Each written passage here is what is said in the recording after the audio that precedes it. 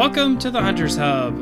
Tonight we're going to be talking about spoopy games, or spooky games, just, said in a different way.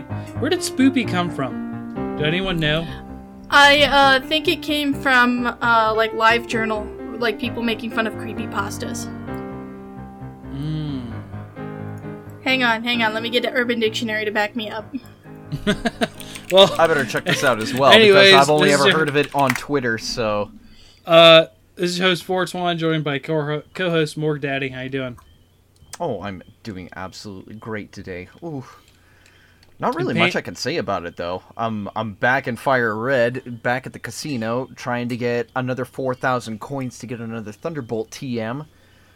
Oh, Pokemon. Okay, gotcha. Yeah, if I manage to clear this out again and get more jackpots, that'll be 25,000 coins in jackpots alone.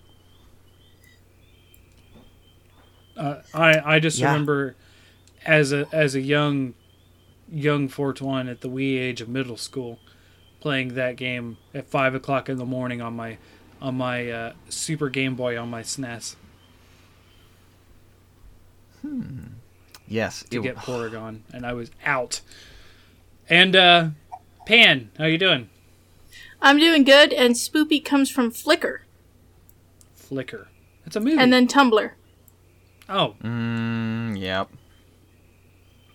Okay. Real quick, Morg. Why don't you just outright buy all the coins instead of trying to win them? Because I don't have the money for it in that game, so I have to scum save. And then try and get a chain of jackpots, getting 300 coins at a time, rather than, having to go out and battle, just to get enough of those, just to get enough money. Because I think it's like 10,000 in-game dollars to get like 500 coins, and I could just get like 300 from a jackpot if I just time all the sevens properly, if I get them in line. And I've actually developed like a system where I synchronize everything. I kind of follow like a metronome beat, trying to just follow and eye everything, and then I just press the button as close as I can to get that jackpot. And it's been doing pretty well with me. All right. You're on a level that I have never reached. That's what I was saying. I was like, I got Porygon and I was out. I was pretty much same here. I'd also get Dratini, because there's a pretty big advantage to having Dratini a little early. Mm-hmm. Okay. I mean, back then I didn't do the whole themed teams like I do now, because I did the bug trainer champ is what I did recently. Thanks, Mom. Seaweed rolls, yum. But back then, I would just pick one Pokemon from about any element I could think of. I think my original team consisted of a Charizard, a Dugtrio, a Vileplume, all these not very good Pokemon. So by the time I found Dratini, I was like, nah, I'm already set. Oh no! I mean, I was 11 or 12 or whatever. I didn't care. I just wanted to play the game. I've never been a min-maxing kind of person. See, when I was 11 or 12, that was exactly what I was doing to kick the asses of all the other kids on the block. Well, I also grew up where I'm at now, which is the middle of nowhere, southern Ohio. Oh yeah, right. Yeah, because everything was a single-player game. I mean, I had friends that played it, at school and stuff, and we'd trade battle and that kind of stuff, but we were never competitive. Then we just had people just outright cheaters, so why would you fight them? I didn't have a battle network going. Just a few friends that at all that would play it. Heck, being into Pokemon was seen as a dorky and nerdy thing that I was looked down upon for. Weird. Because, fucking everyone played it. Oh, I mean, a lot more people played it than I expected at that age. But, not a lot of people wanted to admit it because video games were dorky.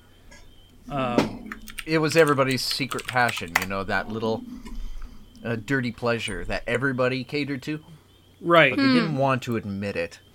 But I've never been very, I don't know, secretive about my hobbies at all. So, because I wasn't afraid to talk about it, I was the one, me and some other people ridiculed for it because it was a kids show, in quotations or whatever. And yeah, it was. The show is How terrible. how dare you, child, watch a children's show? I know, right? Oh man, but boy, when Pikachu left Ash that one episode, I cried. Man, did I cry. I didn't. I wanted that Pikachu to find somebody better. What was wrong with Ash? He never evolved any of his Pokemon, and even after the fact that he evolved a Charizard. Ooh, another roll. Oh, yeah. Charizard evolved to spite him. Yeah, and the worst part about it is that he never got any control over that Pokemon, even after Yeah, he getting all the did. gym badges. It's like, Yeah, that was some bullshit. what? That was bullshit. No, And I to mean, make matters worse, the Pokemon movie, he had control over Charizard. well, that Anime was like, I movies- don't know how many years down the line it was. Anime movies are outside continuity. The first one wasn't. That They and, like, actually all through the purposely tied Indigo it League. into the show. I was going to point out that, yeah, also through all the Indigo League, he pretty much just lucked his way through to winning all the badges. He never It's true, beat too. anybody. Yeah, he was like, here's your try-hard badge. Yeah, No, he beat Misty. He beat Misty fair and square. that's true. Much Never to beat her Brock, chagrin. though, I don't think. No, Yeah, what he he did did. with Brock was he turned on the fire sprinklers so that the Onix was taking water damage. And then zapped him because he was wet. Oh yeah, and they plugged Pikachu into a windmill to charge him up. That is Yes. some hardcore cheating. It is. They were doping. Well, Pokemon is not a Back on the- spoopy game. Back on topic. Unless we're talking about, what is it, Pallet Town? Or, not Lavender Pallet Town. Lavender Town. Deep, Or the deep, one like deep. God, there's a creepypasta about this like one version of Pokemon. Yeah, the Lavender. Pokemon Ghost. Yeah. Yeah, I know that creepypasta. Like I said, I didn't used to be into this stuff, but then, like, suddenly I got into this stuff within the last 2 or 3 years. So now I know a lot of video game creepypasta stuff, like, what is it, the Drown, something, Ben Drown? Which is the Majora's Mask creepypasta. Oh, that is super creepy. I don't know that one. Yeah, it's basically like a kid that drowned, and it's his copy of Majora's Mask, and it's all glitched and stuff, and like, Oh. it's I think it's a fake story. Oh, by the way, for the listeners, you're probably going to hear a lot of rain and thunder, and this is not to play up the fact that we're talking about spooky games tonight. It's the fact that there's literally a thunderstorm here, and it is too hot in my room to close the windows. It's just, when it's summer, I'm sorry, listeners, you're going to hear other noises. Crickets and all sorts of stuff. Yep, it's starting. But yeah, so tonight, I have 5 games to talk about. And here's the funny thing. 3 of them are from the same company. Well, 4 of them are from the same company, but 3 of them are year after year. So 1999, 98, 99, and 2000. Oh, 3 in a wow. row from the same company. So that tells you their quality, kind of. Of course. I mean, they wouldn't keep cranking it out like that if it wasn't. True. So yeah, and then Pan, you said you had 2 now? I have 2 games I can talk about, and then I have a couple of honorable shout-outs, because I've already talked about them on other podcasts. Fair point. And then Morg, you have 10. So Yeah, it's I gonna got be 10 games.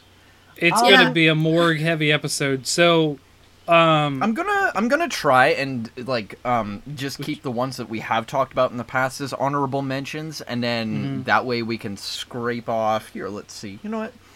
We can take that one off the list. We can take. But before we get into the that one specific off the games, let's kind of define what we talk about as a group when we talk about spoopy games. So for me, personally, and this I think it's going to be a little bit more of a debated topic because it is so general. For me, it's games that I actually hesitate because I was nervous to continue to play because I was either scared or it was just had too much tension for me to continue. Now, some games that were, I don't know, I don't have them on the list because I was much younger when I played them, and I don't consider them scary whatsoever now, like classic Doom. I used to have problems with that. I used to have nightmares about Mario when I was like 4. So The fucking eels. Lol. Oh, the fish. The fish are freaky. I actually I'm had... talking about that eel in Mario 64. Oh, I'm thinking of like the Yeah, fish that from, one was a Super little Mario creepy. World, the ones with the teeth. No, actually, for me, it was Mario 3. I actually had a nightmare that I was a Goomba and Mario was jumping on me. I was running away from Mario. See, this whole 421 likes monsters things goes back to like when I was a kid. I instead of imagining I was the hero Mario, I was imagining I was a Goomba. Oh, good gravy. This is how much I like monsters. I identify with the monsters more than Mario. Mario is the true monster here. Yeah. I mean, if you listen to game theory, which I don't like that theory, it's very flawed. Anyway, so spooky games are for me games that at some point I was too nervous to continue, or it was actually scared or scared me in some way. Pan, do you have anything to add to that? I like that where we're all gonna have different barometers of what is spooky or scary. Yeah, it's a And very I guess- subjective thing. Yeah, so this would just be kind of games that I felt very tense or unsettled or disturbed by. Okay. Damn it, It's really you hard guys for me have to be them all- disturbed. You got the definitions all covered, guys. Pretty much. Okay. Yeah.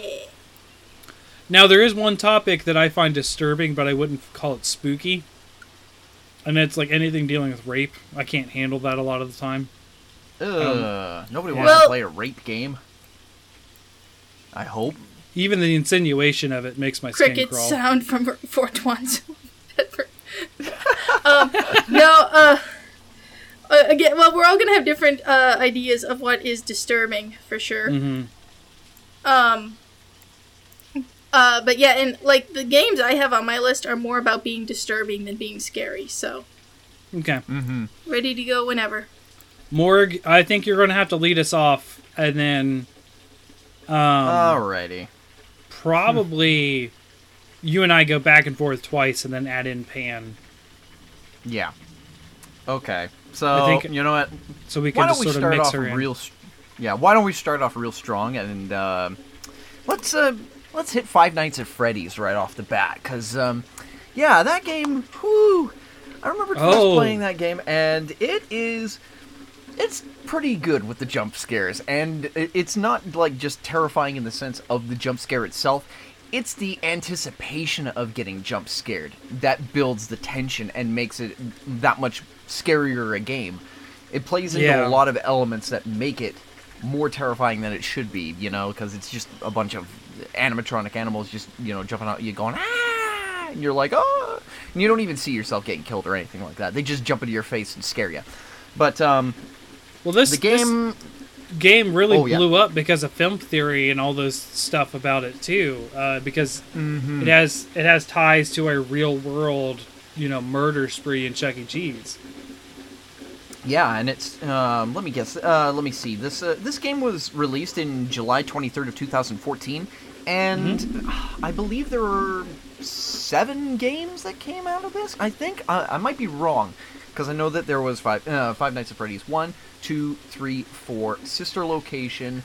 Then there was the Pizzeria Simulator.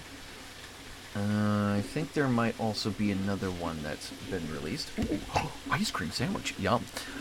Anyways, most of them are actually really good, especially the Pizzeria Simulator. I played that one, and it's got a good number of jump scares in it, but it's also kind of fun. It's like a more fun version of it because you're managing the pizzeria, and you get to manage a budget to like buy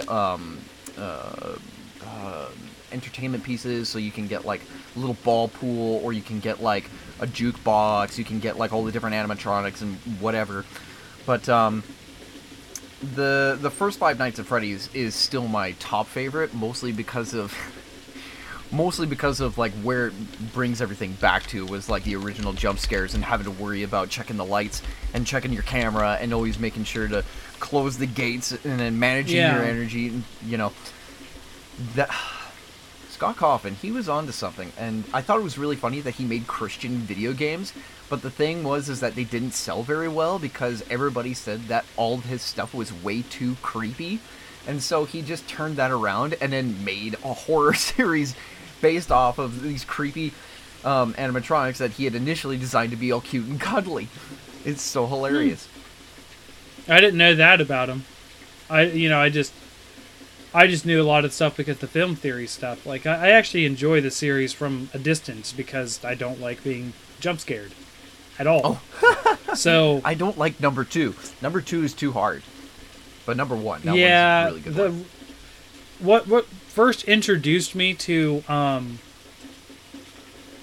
Five Nights at Freddy's was actually watching The Completionist back in the day when he did a Five Nights at Freddy's episode. And he did the original one. And funny story, it was like he did it around October, right? For like Halloween and that kind of stuff. My first night back with my older daughter from the hospital, we were in the hospital like 4 or 5 days.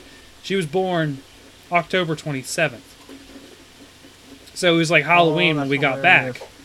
So like, very first thing I watched on YouTube after getting home from having her born was the Five Nights at Freddy's Completionist episode. And I don't know, it was like fascinating. It was like, where have I been? I felt like I was just out of society being in a hospital that long. Because it was a 65-hour labor. Oh Oof. my god. Yeah. That is terrifying.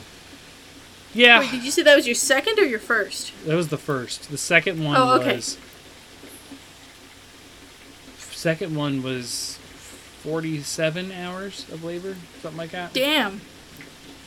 Yeah, Nothing is scarier we had than complications. I was okay. Oh, that was okay. The second one wasn't near as bad, or was actually a lot worse for me, but easier on her. I got like, I'm sorry, I'm going to talk about my kid's birth apparently tonight. The first one, I was expecting everything. Everything went as expected. Not a lot of complications within the long labor. We were just tired from being in the hospital so long. Of course, she was in a lot of pain, so I was trying to take care of her. But for me personally, it was just like I didn't feel bad. Like, why would I feel bad? I'm not the one having the kid. I'm just there to support her. And I didn't have a lot of strong emotions when the baby came out, and everyone was like, "Are you okay? Are you in shock?" I'm like, "No, this is what we were planning for. I expected this. Why would I be shocked?" But like the second one, I got sick. I got real sick because they tell you not to move during an epidural. I don't know if you had an epidural, Pan. Sorry if that's too personal. Oh yeah. I did. It was wonderful. They tell you not to move because they are injecting your spinal cord with make you feel good and not feel your leg fluid. Oh, a spinal tap. Yeah, that's basically what it is. Yeah, and she jumped out of her seat. Oh God. No. And my brain immediately went from everything's cool, I'm glad for my second kid, to dear God, I have a paralyzed wife and 2 kids.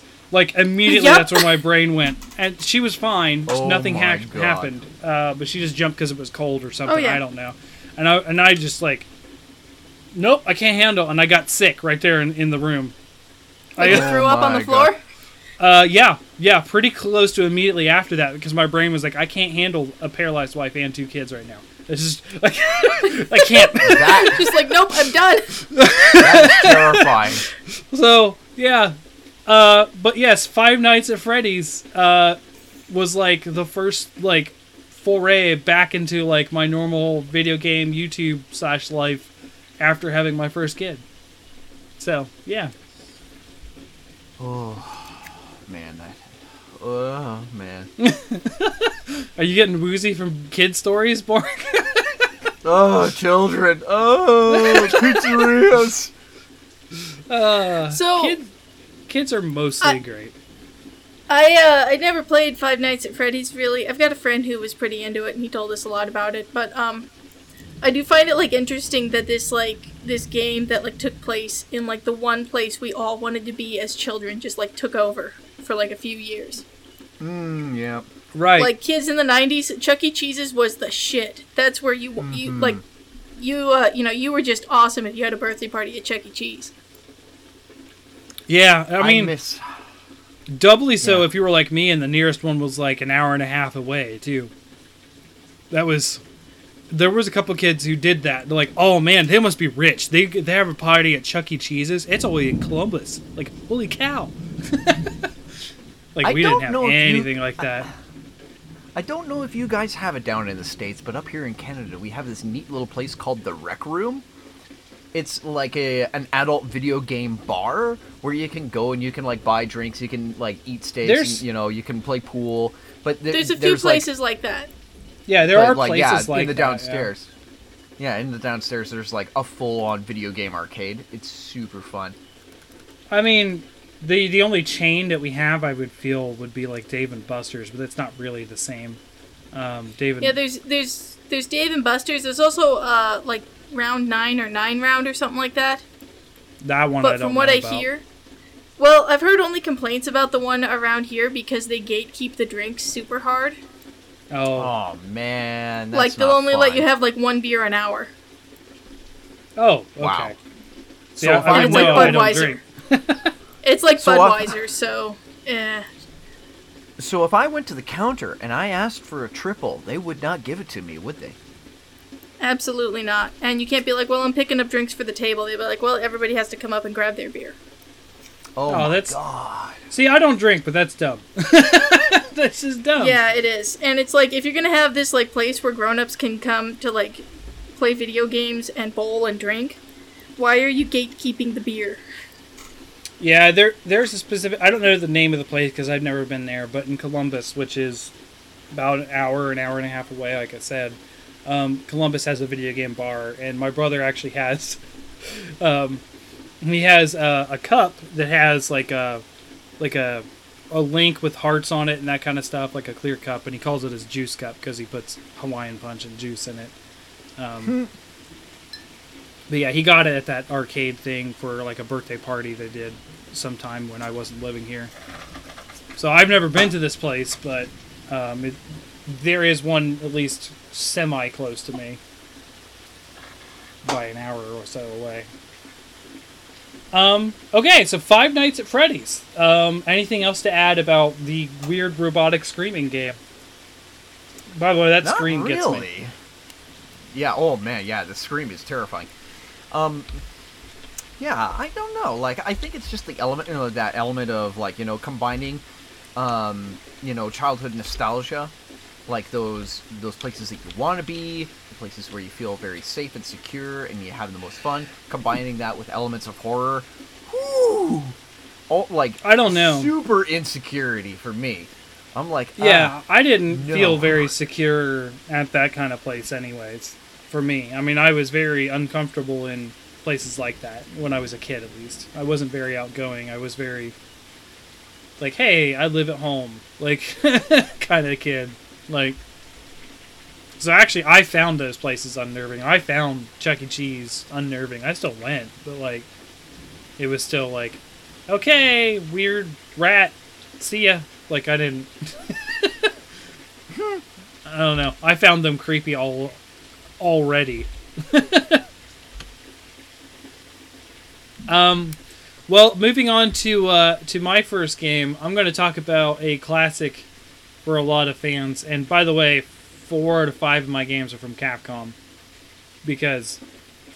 Not because I'm a huge Capcom fan, I don't really get into spooky or tense It's games. because you're a shill, just admit it. I'm a shill. I don't even like this series. I only like 2 games out of the series. So one of them, the first one I'm going to talk about is Resident Evil 2.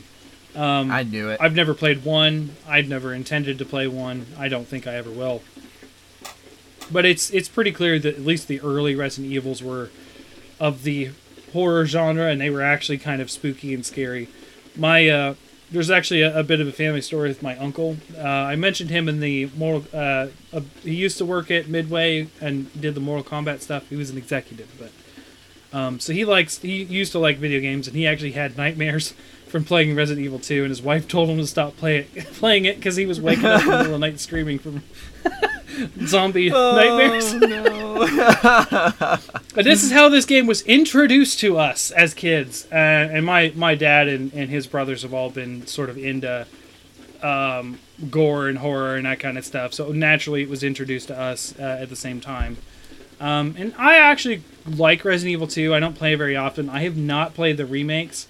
But Resident Evil 2 had a special creepiness factor, not only because of my uncle's screaming in the middle of the night from zombie nightmares, but I legitimately, it's the first game where I would say that I did not try to kill everything I saw, and not because it wasn't efficient or whatever. I mean, I'm very much a completionist on like, hey, clear the whole room of monsters, then it's safe to explore kind of deal. This one because I was just too scared. Like, oh, I'm shooting the zombie like 6 times and it's not dying.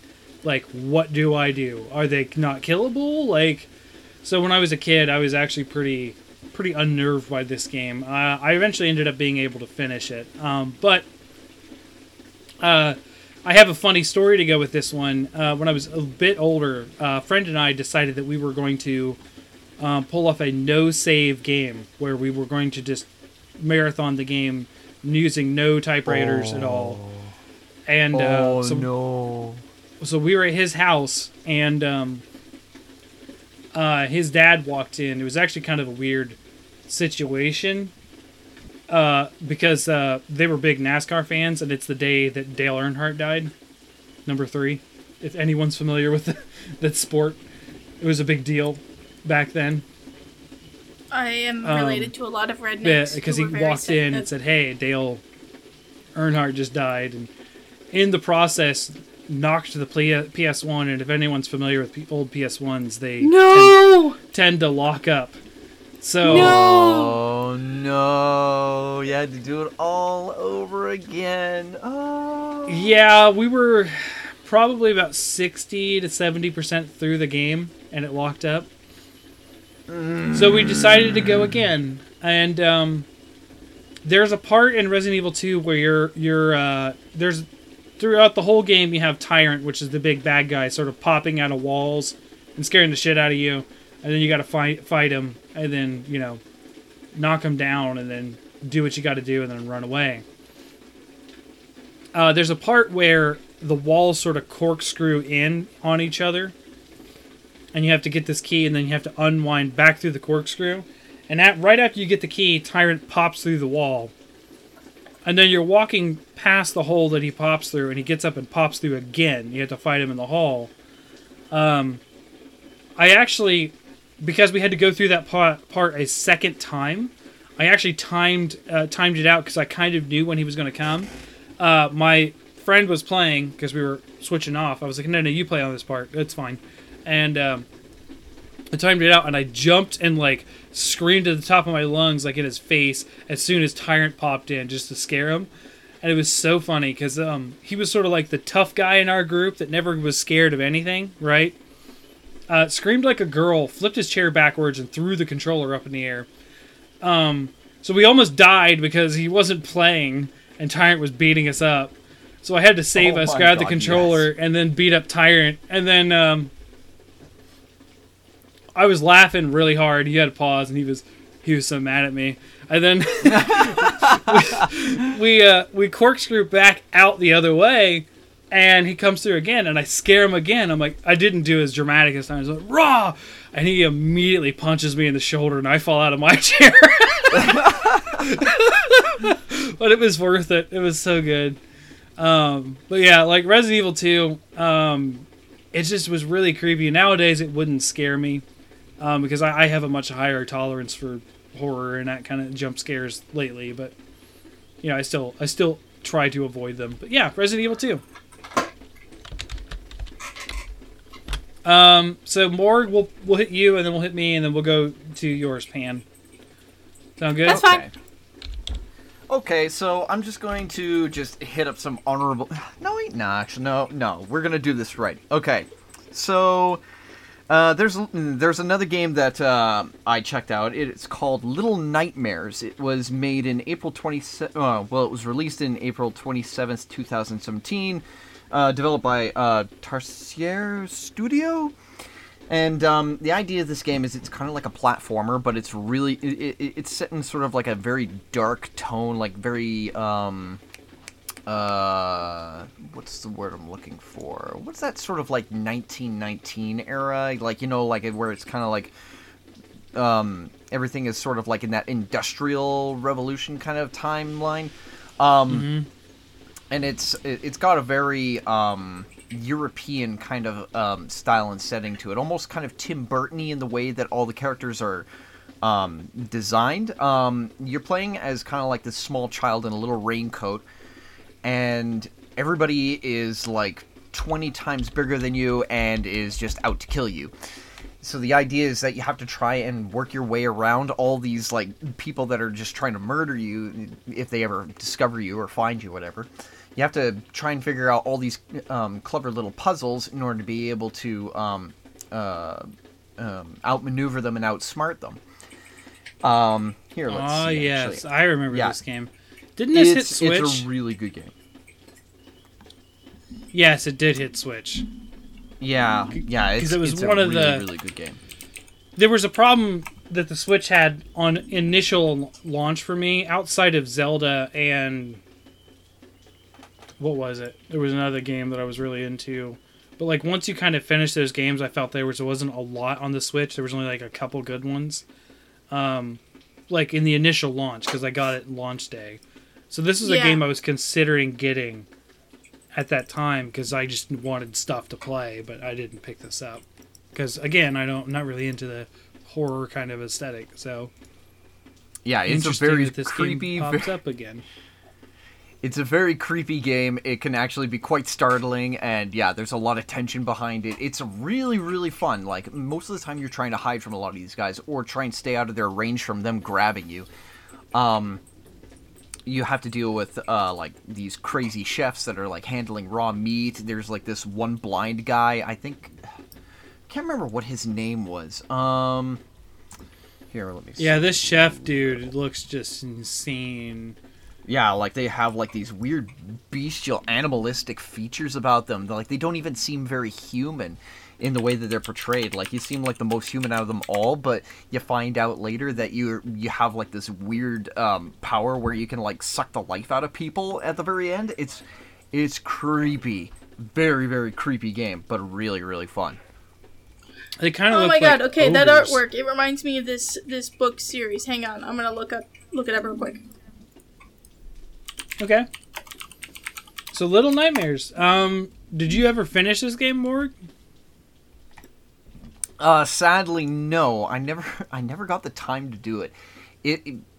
I'm going to eventually, but it is a really, really good game, and I really do want to finish it as quickly as I can. I've seen other people finish this game. I think I've seen Markiplier and Jacksepticeye do it. Yeah, and... Okay. Have any of you guys heard of Scary Stories to Tell in the Dark? Yes. Scary Stories to Tell in the Dark. Not that film, but the book. It's a book series that was popular. Mm-hmm. I don't know if it made it out to Canada, Morg, but look it up and look up some of the artwork associated with it.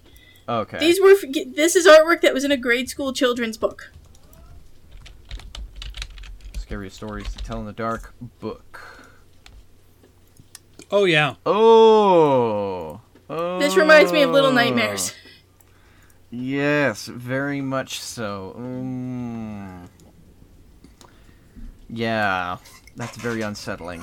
I don't like it. Yeah, I don't like it at all. When I was in grade school, this Goosebumps and Haunted Ohio were pretty popular. Of course, I'm in Ohio, but there's a whole series called Haunted Ohio, which are supposedly real life haunting stories in Ohio. And it's got like Yeah, like this one. This one looks like that chef. yeah, it looks pretty gross. Yeah, very sickly, porky looking, orcish. Anyways, yeah. So I just was looking up Little Nightmares, and it really reminds me of that. Mm-hmm. Fun fact: it's like my goal to get some original copies of those books because the reprints do not have that same artwork. Which kind of sucks the life out of them. That's too bad. Back on topic. Back to Little Nightmares. Mm-hmm. There really isn't actually that much to tell other than the fact that it's kind of like a 3D-ish platformer. So, I mean, like, if you like platformer games and you like puzzles and you like getting, the ever-living shit scared out of you, this could be a game for you. I think that you might like this. It seems it's every bit as 3D as like maybe Little Big Planet. Where it is 3D. Yeah, kind of like that. But I mean, your range of depth is, if you take a grid, maybe 4 spaces compared to everything else. Yeah. Okay. So I'll okay. So Little Nightmares. So my next one is kind of boring. But, again, it has some creepy tone stuff in that, but it ends up being more campy, and it ends up falling in the more campy horror, which is Resident Evil 4, which I did play. Oh, yeah, that now, game. Resident Evil 4, I didn't have any nervousness, because I was much older when this came out. In 2005, it would have been, between a sophomore and a junior in high school. And, I actually like the game quite a bit, but there's a couple aspects in which other people were very creeped out by this game that I knew and that kind of stuff. Not saying that, oh, look at me, I'm into horror and there's scaredy cats. No, one of them actually had hydrophobia, and the first boss is that giant fish thing. And when you're hydrophobic, anything lurking beneath the water is terrifying. So there's a little, I don't know what you would call it, Easter egg or death trap or whatever, but this is the first boss fight in Resident Evil 4 is this fish, and it's actually kind of a cool fight. You sort of harpoon it, and you're sort of being dragged along in this boat, and you're trying to kill the fish before it circles back around and eats you, because it's massive. It's like a blue whale-sized fish in a pond. That is massive. But if you shoot the water standing on the dock before you get in the boat to sort of activate the boss fight, it will totally pull like a Jaws, like the shark beaching itself on the dock and eating you alive. Immediately. It's an insta-kill. So, man. One of my friends told my other friend after D&D one night who was hydrophobic to mess with him. Like, hey, shoot the water there. He's like, man, I don't like this fight. I don't want to do it. And he's like, no, shoot the water. It's funny. And oh my god. Sure enough, this thing just comes leaping out of the water and kills you. And it startled me. I was like, holy cow. My poor friend, like, oh man, he ran. He literally dropped the controller and just ran outside. And of course, the other guys were just laughing. And he was like, see, it was funny. And I'm like, yeah, okay. Yeah, maybe for you. Maybe for you. But, yeah, that's it's got its moments where it can be really creepy or scary. But most of all, Resident Evil 4 ends up just being campy. And that's I think that is another part of valid horror, especially in the movie genre. The movie genre is campy horror. My favorite horror movies are sort of blending into the campy zone with, what do you call it? Cabin in the Woods and Tucker and Dale. They sort of like skirt the line of serious horror, campy, and then go on to full comedy eventually. Both of them. But Tremors was like that too. I remember Tremors being a really funny horror movie. Yeah, so like Resident Evil 4 to me feels like that. It starts out as a serious toned horror movie, and then it gets really campy. I've never thought of Tremors as a horror movie, to be honest. Sometimes those kind of movies don't. I think it actually is considered a horror movie, though. Like The first to me, one, yeah. To me, I would almost not consider Tucker and Dale to be horror, but like, because it's meant to poke fun at horror. It is like a spoof of horror movies, but, you know, actually done well, aside from, you know, most other spoof movies. But it's actually its own story, not just reference after reference. But, like, I would almost not consider it horror because it's just not scary, but then again, that's also subjective on how we get scared. So it kind of, I don't know, it kind of still fits. Now, I've never seen Tremors, but from what I've heard, it's still considered horror. So, But yeah, so Resident Evil 4. Is any of you guys played this? I literally played it once. No, okay. My cousins have played it, and I was completely turned off by it the moment I saw it. I was like, nope. Why is that? It's actually a fun action game, in my opinion. It's a good action game, but I just didn't really feel it. You know what I mean? Like, that was not the kind of Resident Evil I was really into. I liked 2 and 3, but, yeah, 4 was not my cup of tea. Neither was number 7. It did have some growing pains because of the start of the action thing. I think they didn't go too far on the action in 4. And they got started with 5 and then obviously 6. Because 6 was just the nightmare that everyone hated. And, you know, 5 wasn't very well received as well, or at least not as well received. But 6 made all the other games look like gold in comparison, I guess. But yeah, like, those are my last Resident Evils. I swear, it's the only 2 I had because it's the only 2 I've really ever played too. So, apparently, I like Leon. I think he's funny. So all right. So Pan, what's your first one? I'm gonna go with Sunless Sea. Okay, I actually own this game. I have never played more than 5 minutes of it though. Okay, so it's a really interesting RPG, but it does have some problems. But anyway, so the premise of this game is that like sometime in Victorian era, there was an earthquake and London fell down into the abyss, and now people live down in that abyssal like pit and who have like never seen the sunlight because they've lived down there for hundreds of years. And there's all kinds of Cthulhu monsters and creepy shit all over the place.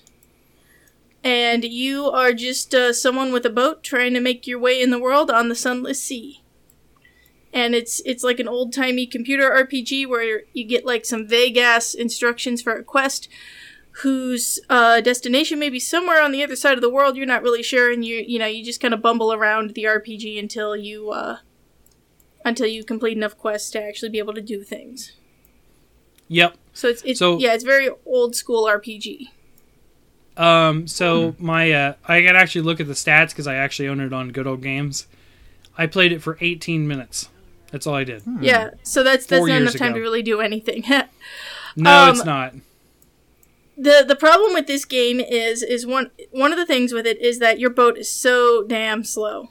And I even like installed some mods so that you have like extra money to buy like a better engine at the beginning of the game. And I installed another mod that made it so your boat goes twice as fast. This game is still fucking tedious to get anywhere. And that's part of this. That's part of it. It's a roguelike game.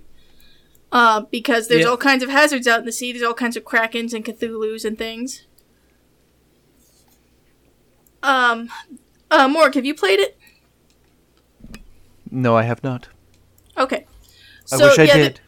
There's all kinds of things that are just like unknowable terrors that you just have no possibility of fighting. There's stuff that can happen where like you sailed into the wrong port and you disturbed a ritual and you're just insta-killed. I love just this smattering of genres this thing has on Good Old Games. RPG, action, strategy, indie, real-time strategy. Yeah, it's... it is very rewarding whenever you make progress, but, I really, really just could not get over how tedious it was to, like, do anything, though, because it takes a very long time to sail from one place to another. Okay. I did intend on playing this at some point again, and I've always said that, but it's been 4 years since I started It is an interesting game. If it didn't have that, like, one fatal flaw, this would probably be one of my favorite games, but that flaw is just so awful. I actually... So, back when my son was much, much younger, I would actually, like, while I was feeding him, I would sit down for 20 or 30-minute, like, sessions to play this, and be like, okay, we've played for, like, 30 minutes, kid's done eating, and now we're done. So I'd do several sessions of playing this a day, and, like, it was still just too tedious, even though it was, like, something I could play with one hand while feeding the kid. So I can't get through the tediousness of it. Apparently they've made a spiritual successor game, where they've kind of learned from their mistakes with Sunless Sea. I'm trying to remember what it's called. I think it's called Starless Skies or something. I don't want to butcher this. Yeah, it I do remember something about that, yeah. I know it's on my wish lists. Oh, by the way, okay, so the developer is Fail Better Games. You can get it on Windows, iOS, Linux, PlayStation 4, and Nintendo Switch. And then the game that they also made, Sunless Skies. That's it. Yeah, Sunless Skies.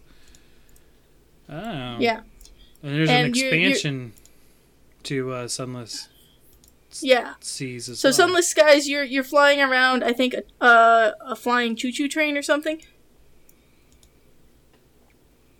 That looks like it. Yes, it does. Holy cow. Yeah, it's like Victorian steampunk in space with Cthulhu monsters. Okay, that is awesome. Yeah, and the art style is very Lovecraft, especially for the characters. Yeah, it's very Victorian horror style stuff. So anyways, if you like regularly have like 30 minutes a day where you just want to kill some time, Sunless Seas is very atmospheric and very spooky, and all kinds of creepy stuff happens to you during it. But it's just so tedious to get to the interesting parts. Dear God, that monster. I'm looking at there's immediately just like a giant gaping maw of teeth in the trailer. Just like splash art for the trailer. Yeah.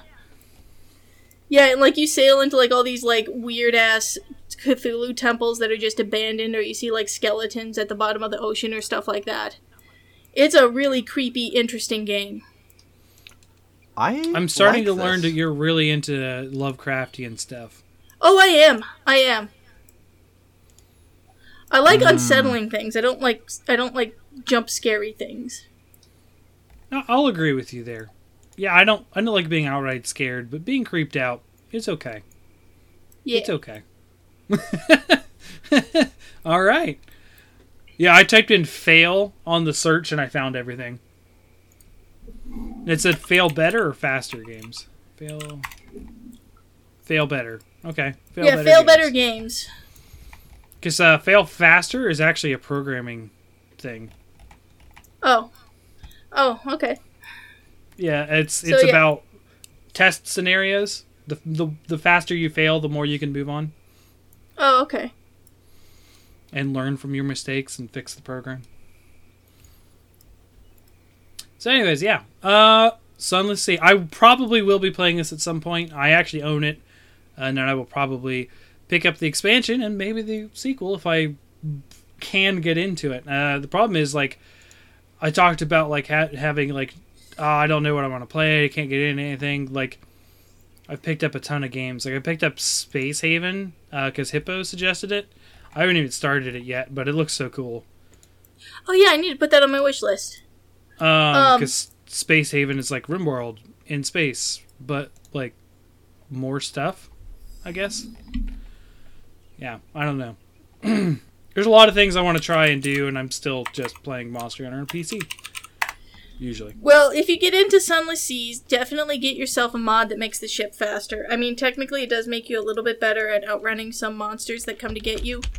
But there's still so many ways to die, it's not really that much of an edge, and all it does is shave off some of the tedium. Okay. I will keep that in mind. I normally don't like to mod things, but if it's quality of life, I could see why. Definitely so. So Sunless Seas, Morg. Do you got another one you'd like to talk about? Of course you do. You have 10. We've done 4. Dude, so. yeah, well, I'm actually scratching some of them off the list and just keep them as honorable mentions. Okay. You know what? Actually, I think I'm gonna make that an honorable mention as well. So I've actually scratched off 3 of them so far. So, yeah, I think maybe now would be a good time to talk about BioShock.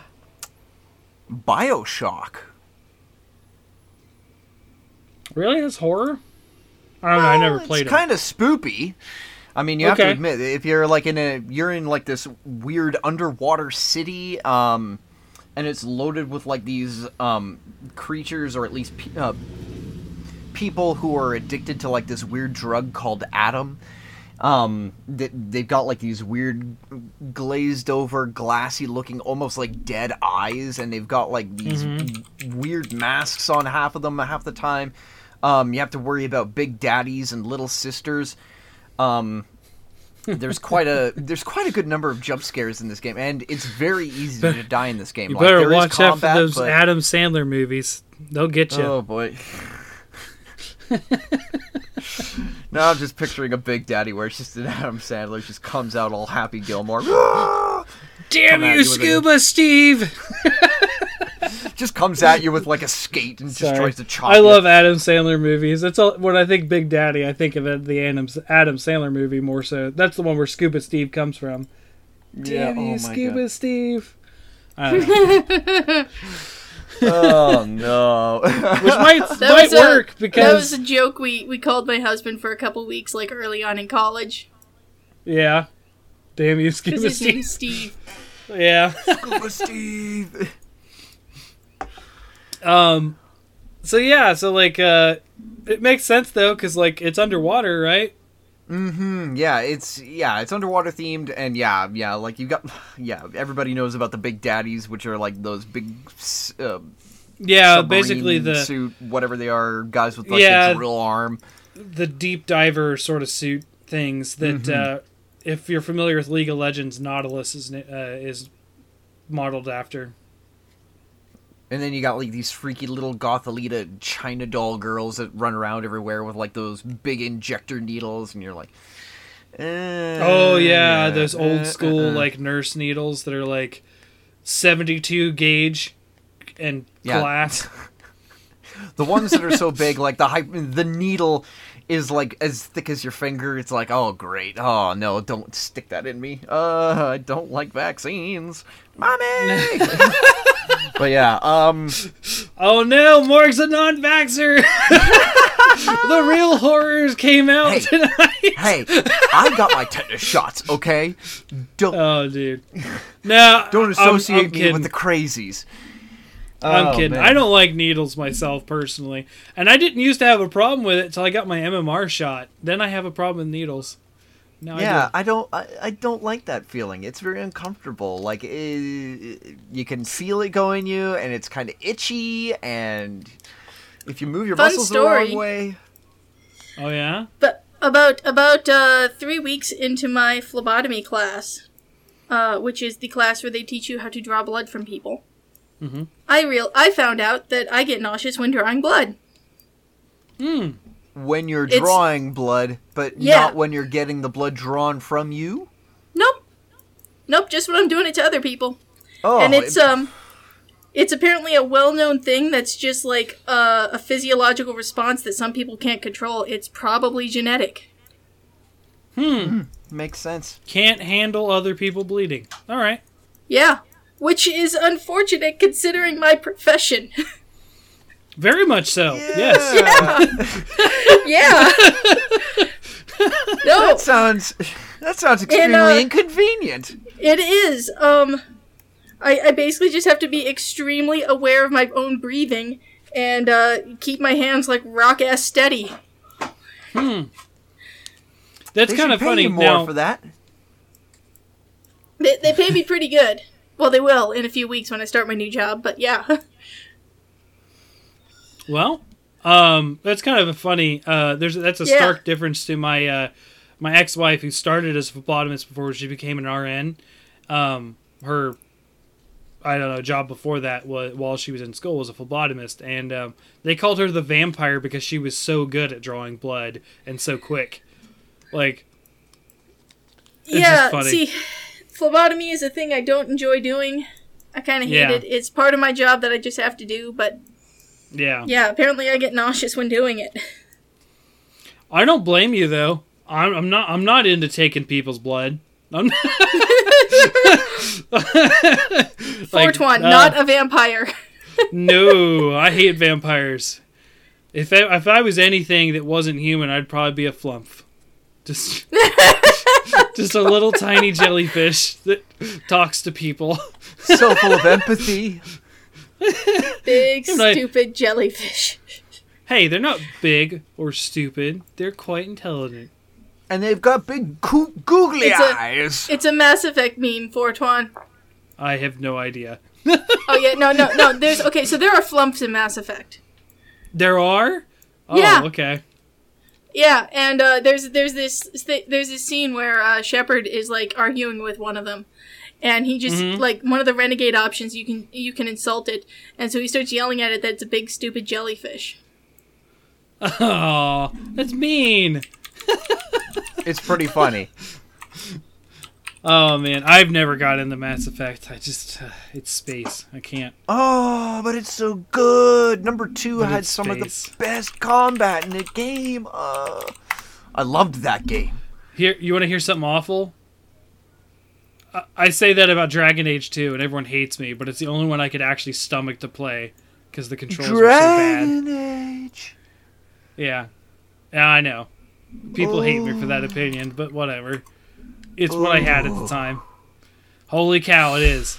You just shared a picture of it. It looks actually more like a Man of War than anything. Yeah, it does look like a Portuguese Man of War, but it's a psychic talking jellyfish. Awesome. I love it. So yeah, Big Daddies. You haven't really talked much about the game. Pan, have you played this game? Unfortunately, I have not. It's on the big list of video game crimes because I've never played BioShock, and I'm sorry. I actually forgot what it was until you said BioShock. I'm glad you said the name BioShock because I was like, that's why I noticed you forgot what we were talking about.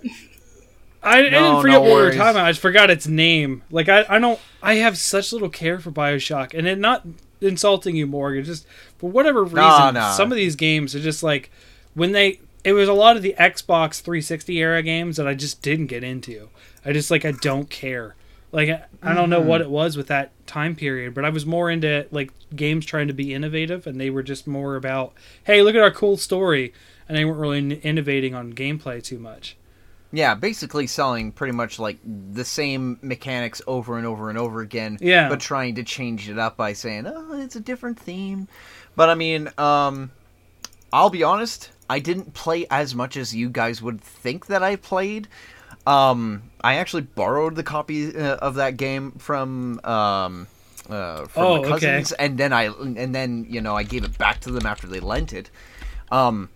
I kind of enjoyed it, but it was kind of freaky for the time that it was and for the age that I was. Yeah, it was very very unsettling of a game to play when I first picked it up. And that's why I would definitely put it into the spoopy category, because yeah, it was very unnerving. I do have an honorable mention. I have one honorable mention. Because I played it about as what the level of you're saying with BioShock, where I borrowed it or I played it at a friend's house or something who's really into it. I actually really find the series fascinating. I just know enough about it; it wouldn't be worth playing. And I'll just go ahead and say it now: Dead Space.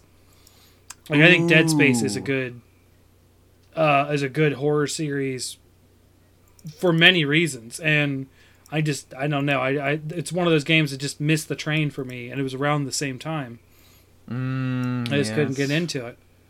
I think it's also part of it was like that's when I only had a Wii. Like that was it. That's all I had, and I was super poor, which I mean isn't really different. But I mean, all I had was a Wii at that time, and like that's all I could play on. I had a PC, but like there wasn't a lot of things interesting me on the PC as well. That's when I actually ended up playing The Witcher 1 for the first time, And as much as people love Witcher 3, I don't think Witcher 1 is... I mean, yeah, it had its qualities, but it was also unsettling in some ways.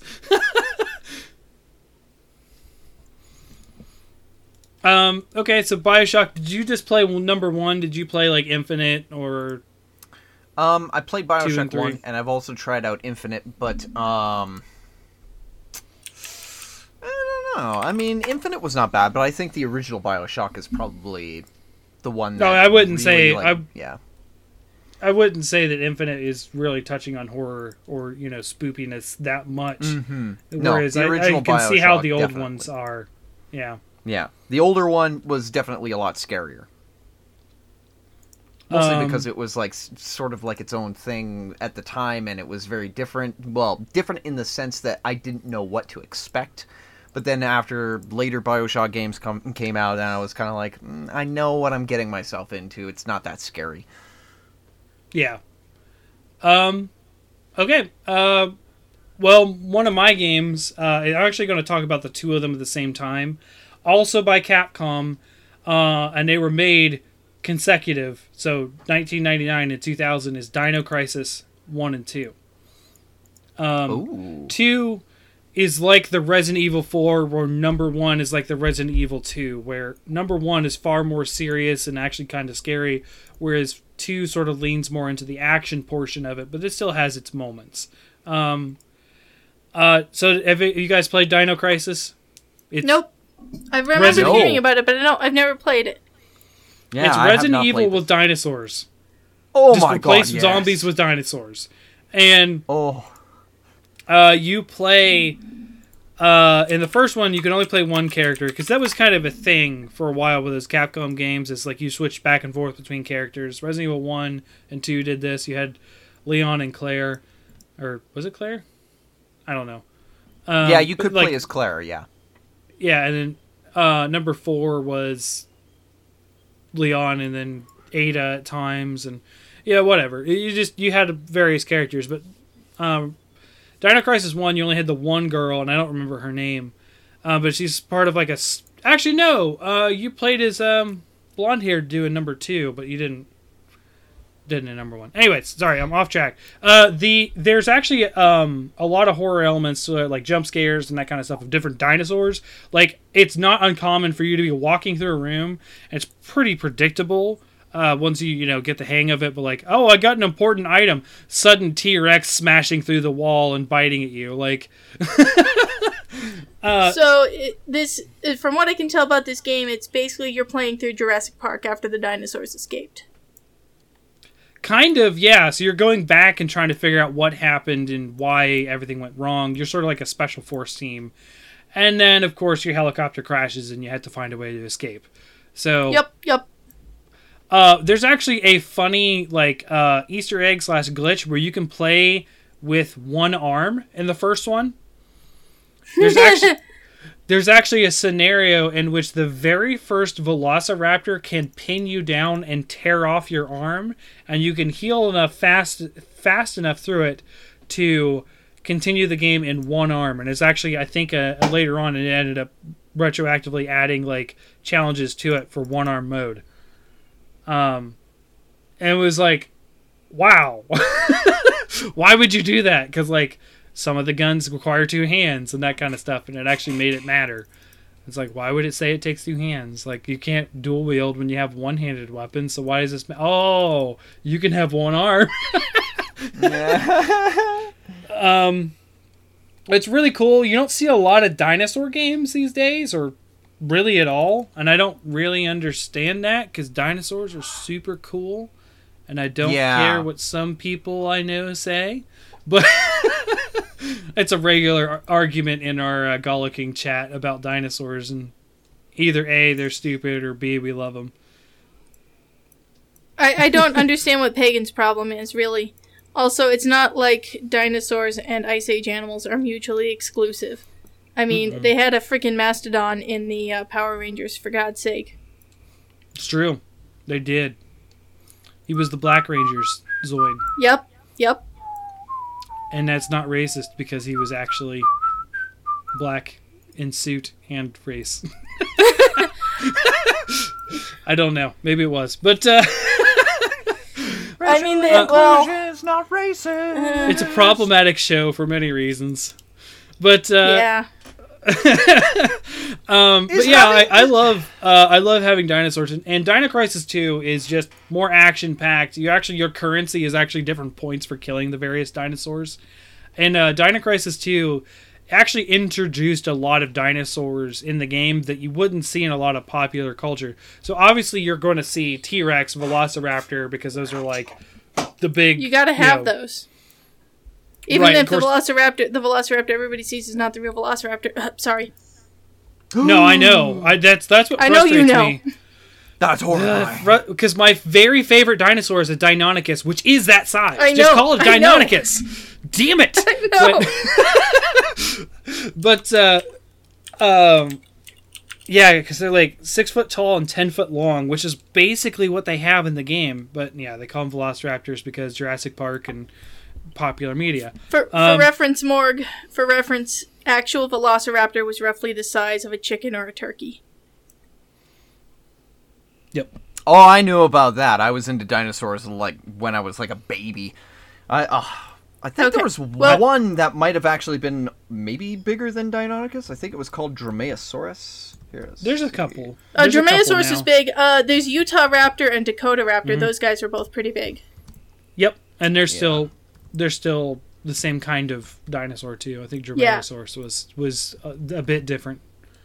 Yeah, there's all sorts of things they screwed up in Jurassic Park that are still there. But Dino Crisis 2 actually introduced some ancient reptiles and stuff that you wouldn't have seen in popular culture. Like, people know about Plesiosaur and that kind of stuff, but they don't know a lot about Elasmosaur, which is the bigger one. Yeah, I'm actually surprised that people don't know about Elasmosaurus, because that's a long-necked one. It was a cool one. Right. And he's bigger. And he's bigger. He had more teeth, and like they have elasmosaurs. They have a Quetzalcoatlus. So like, do they have Kronosaur? Freaking giant one. Yeah, and instead of T-Rexes, they actually had a mid-level sort of boss that popped up a lot of time, which are Allosaurs. Which, I mean, Allosaurs aren't really that unpopular, but you don't see them a lot in a lot of things. And I actually like Allosaurs a lot. So like, there's a lot of variety of dinosaurs in the second one that sort of make it worth it, but there's only like a small amount of jump scares in that one. You also end up having to fight a lot of ancient plants that are like active and like very deadly Venus flytraps for some reason. Like, I don't know why they would be more active than an actual Venus flytrap, but hey, whatever, it's a game. But yeah, both are very fun games. I think there's been rumors of a Dino Crisis remake because of the Resident Evil 2 remake and the 3 remake coming out. So I'm excited for that. But yeah, so those are all Capcom. Those are all my Capcom games, because those are most what I played that were kind of spoopy in quotations. Like, I didn't get into a lot of horror stuff. I will say one other honorable mention real quick is Diablo 1. I don't know of anyone who didn't shit their pants when you open up the door to the butcher and he goes, fresh meat. Like, that out is of nowhere, scary. because there's no talking in the game until that point. That was actually a scary fight. Yeah. But like, I mean, you get over the horror in Diablo 1 pretty quickly. But yeah, it's pretty creepy. Anyways, so Morg, I think we should do one of yours, and then Pan, we'll do yours and sort of sandwich yours in there, I think. Sure. I think we'll pick a casual one, Plants vs. Zombies. Really? That's not, I mean, okay. Oh, it's scary, man. Those zombies, they're coming for your brains. And all you have to protect you are your plants. It works in the sense that it's zombies, but like, are you ever actually stressed or tension of anything from those zombies? Like, they're cute, aren't they? Not really. They're kind of butt ugly, but the disco zombies ugly, are but, like, scary. But like, you ever cute, had to like deal how, with the disco how zombies? A bulldog is cute. It's like, it's so ugly, it's cute kind of thing. I don't know, man. Those disco zombies and like the zombies with the tin bucket on their head, or the football zombies. Now that's scary. They move fast. They have heavy armor. It takes a lot to be able to take one of those guys down. No, you just put out the frozen peas and you're good. Nothing can beat the frozen peas. The frozen peas are pretty good, and then there's, I think, what is it? Those little bonfire stumps. Those guys are pretty good, especially when you got like a rapid fire pea shooter and they just light the peas on fire. And you're just like, yeah, max damage, baby. Ford, is Morg okay? I'm having a hard time imagining Morg being stressed about Plants vs. Zombies. Like Morg Same being here. like, "Oh shit! This game the was very football stressful. zombie! I can't take it! I gotta quit! Ah!" There have been days where I'd be so frustrated with this game, I'd be like, "That's it, I'm done." But like, it's actually. There have been like times where it was, I'd cut it so close and I'd be like, "Oh my god!" And it would be like down to the wire, and I'd be hoping that I would be able to beat those zombies. There were like some party games, I think. One of them in particular, the bonus game, the one where you had to smash the jars, and you had to hope that they were not full of zombies, but they actually had plants in them, so then that way you could put them wherever you needed them to be. That is actually my favorite mode. That is my favorite mode. I've gotten to like I've gotten like a 35 streak on that. That mode is terrifying. I can't handle it. It's actually scary. That's actually another one of the games that I used to play when my son needed to be like awake and eating every like hour and a half. I just like mindlessly play that. It was especially bad when you like smash one open it and it was a zombie with like the jack in a box that would blow up, and then it would like blow up all the rest of the jars, and most of them would just be zombies, and you'd be like, "Oh no, I have to act really fast and I don't have time because I'm panicking."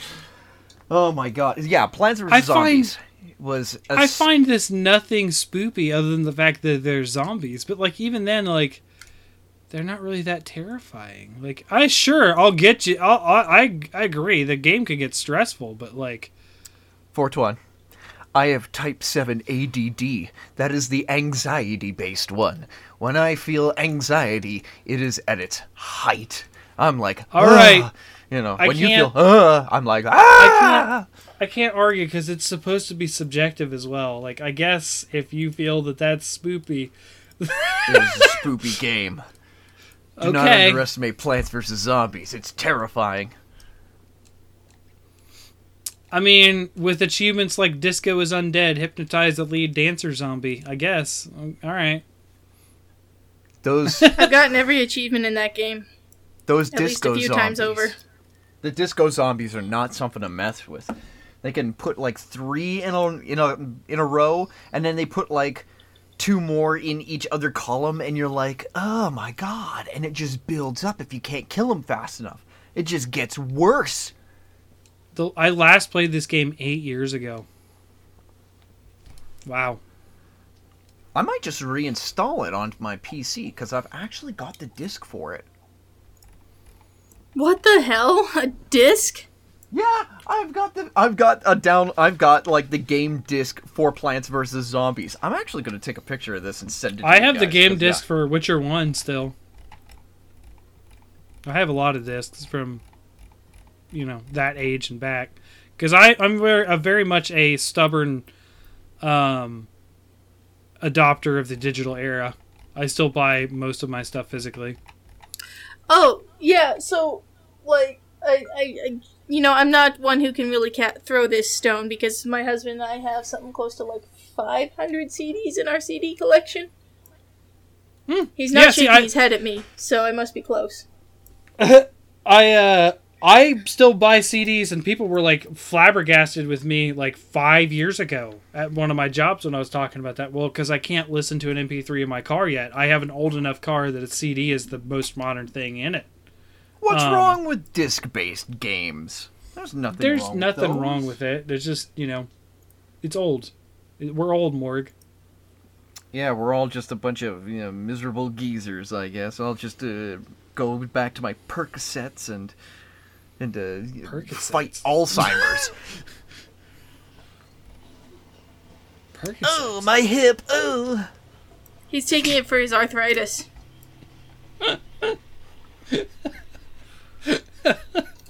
Oh, I'm sorry. Anytime someone says my hip, it cracks me up because of the Bushido blade.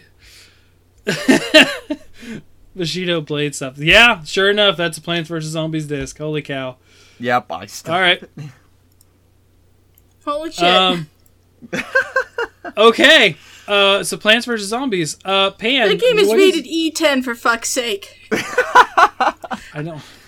It could terrify Yeah. children. You have no idea what kind of scarring and emotional trauma it could build. You know what? I'm gonna stop judging. I really am. At least I'll stop audibly judging you.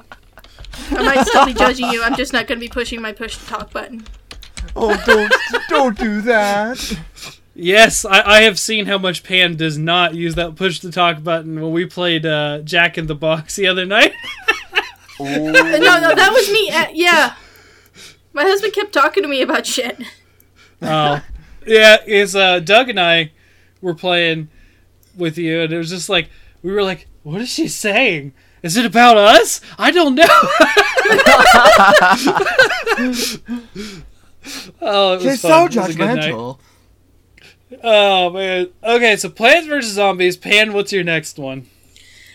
Okay, I forget, did I ever talk about Echo the Dolphin? Did I talk about that game in a previous podcast? did. I might have. You did. I think it was Action Adventure.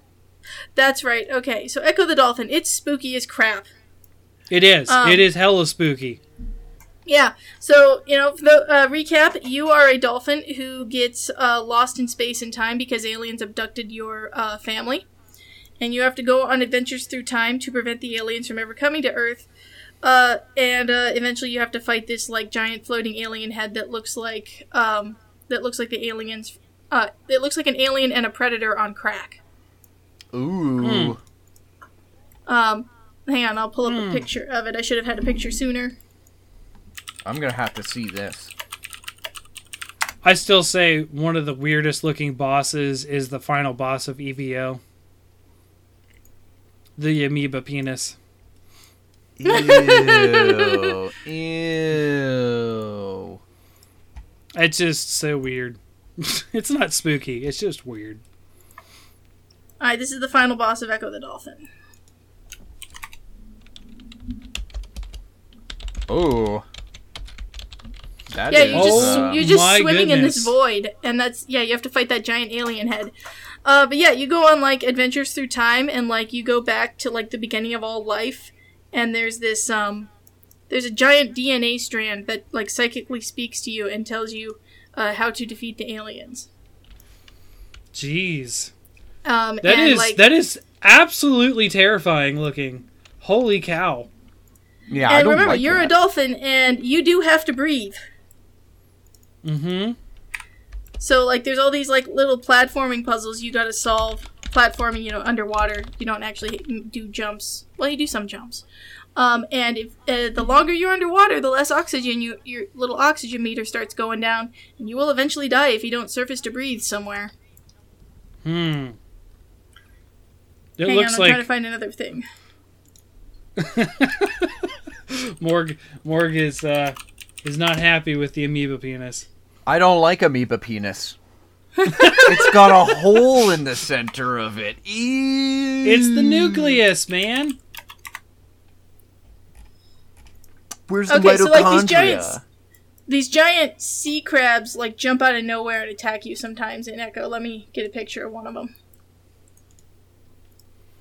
Because you go back in time, so there's all these primitive crabs and trilobites and nautiluses and stuff. Yeah. Because you go back to the Triassic period. Oh, ew. Okay, I just saw the amoeba penis monster. Yeah, that's the final boss of EVO, Search for Eden. Oh, yeah. Oh. I can see how those are creepy. Spider crabs? Yeah. Yeah, Yeah. yeah, they're spider crabs. That's exactly what they are. Spider crabs are a real thing for those listening. They got yeah, they just gangly long legs. And they're massive. Yeah. They're massive. They're 20 feet spans of leg spans or something like that. They're Yeah. huge. Oh, yeah, so those things just jump out of the background and attack you. So Not yeah, cool. Echo the Dolphin. It's a very spooky game, and the music is really like creepy too. I will kind of die on the hill that Echo the Dolphin video game music started the vaporwave music. Oh man. Oh god, there's anime fan art of the amoeba penis. Just what? Of course there is. What? Why? Dude. What? Let me tell you something unfortunate about the internet, Fortuan. I've been on it just as long. I'm still surprised. Like that. Like, I mean, it doesn't look like it, but See, here's the thing. Balbox, that's his name. This stupid Tumblr fan art thingy looks less suggestive and phallic than the actual thing. I know, which is, what you wouldn't expect. That's extra weird. It actually looks Well- pseudo E-rated. Yeah, it looks appropriate to the rating of the game. Yeah. Yeah, pretty much. I mean, like, it's not, I won't say So- it. Alright, so anyways, Echo the Dolphin, that is one of my other spooky games, and then I remembered another one while we were talking, but you guys can continue. And I will wait for my next turn. Okay, well, I will say that, once again, a small shout-out, because we have talked about EVO. We were talking about the amoeba penis, which is just funny, but, like, there are parts of that game that freaked me out, especially in the beginning. Like, the very first battle with the shark, that's scary because how hard that battle is in comparison to your power level. And the creepy music that happens a lot of the time, the dun dun dun dun like there's a lot of spooky parts of that game, but overall I would say it's more adventure. My final one is Left 4 Dead, and Left 4 Dead is creepy at times, especially with the witches. Have either of you two played Left 4 Dead? I'm very familiar with Left 4 Dead, yes. So the witches are actually like super scary and creepy, and they actually have this high strings and horror music going on. So like that part can be spooky, especially if you're playing by yourself. But the spookiness of this game gets diluted when you're playing with friends, and it's one of the very few games in my history that I've actually regularly been able to have a full group of people to play with. I talk about my college friends a lot that I still have contact with, but there was another group of people that I heard that they were playing this game, and I was like, oh, I just picked that up, and like, so we ended up, I haven't spoken to them since college, but like during college, these guys and I played Left 4 Dead together, and it was a blast the whole time, until they patched the game, which gave it a cooldown on the melee, which then it wasn't much of a blast, and then I don't like Left 4 Dead 2 because of it. But Left 4 Dead is a pretty solid, like, if you're by yourself, a pretty spooky game, especially when the witches are involved, because if one of those things catch you, and you're relying on this stupid AI NPCs to save you, you're done. Like, you're just done. That witch will kill you. And it's just like, they're just like, I don't know, the witches, the way they're just hunched over and crying, and it's like pretty classic, like, creepypasta stuff that they put in there that is pretty good. But yeah, I don't really have much to say on that one because I saw that more of an action game for me. But then again, zombies can be creepy. So there we go. Let me write down Echo. And then, what do you have, Morg? Well, since we're coming to the very end of it, I'm just going to list out all my honorable mentions. Sure. So, Call of Cthulhu, the 2018 game that I played on PS4. That one is that one's a really good spoopy game. Doki Doki Literature Club, because it quickly turns into a creepypasta. Yeah. I didn't mention that because we talked about it like 2 weeks ago. Yeah. Yeah. Subnautica, because holy crap, the creep factor in that game is just intense, especially when you're like in like the deepest recesses of that game in the black abyss, and then a warper comes in and teleports you out, and you get crushed by the water pressure or like just torn to pieces by the warper. Absolutely terrifying. And then Prey also is in my honorable mentions because it's kind of like Half-Life combined with like certain elements of like, you know how in D&D there's mimics? Uh-huh. Well, think of it like this, where you have like these sentient super killer aliens that can transform into random objects. And you have to worry about those. And then there's also like larger aliens that you have to worry about, that, but they're all like these weird black. Oh yeah, goopy, yeah. We did talk about masses. Prey. Mm-hmm. Scary game.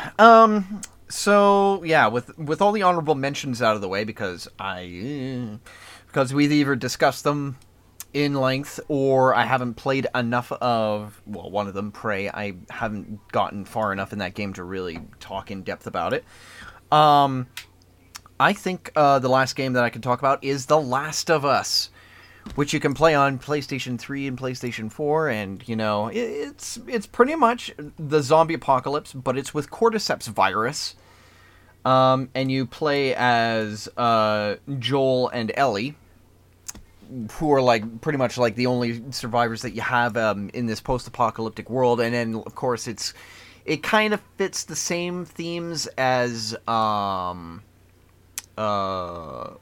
shoot, how did I forget that series? It was a graphic novel series, and it was also the TV show.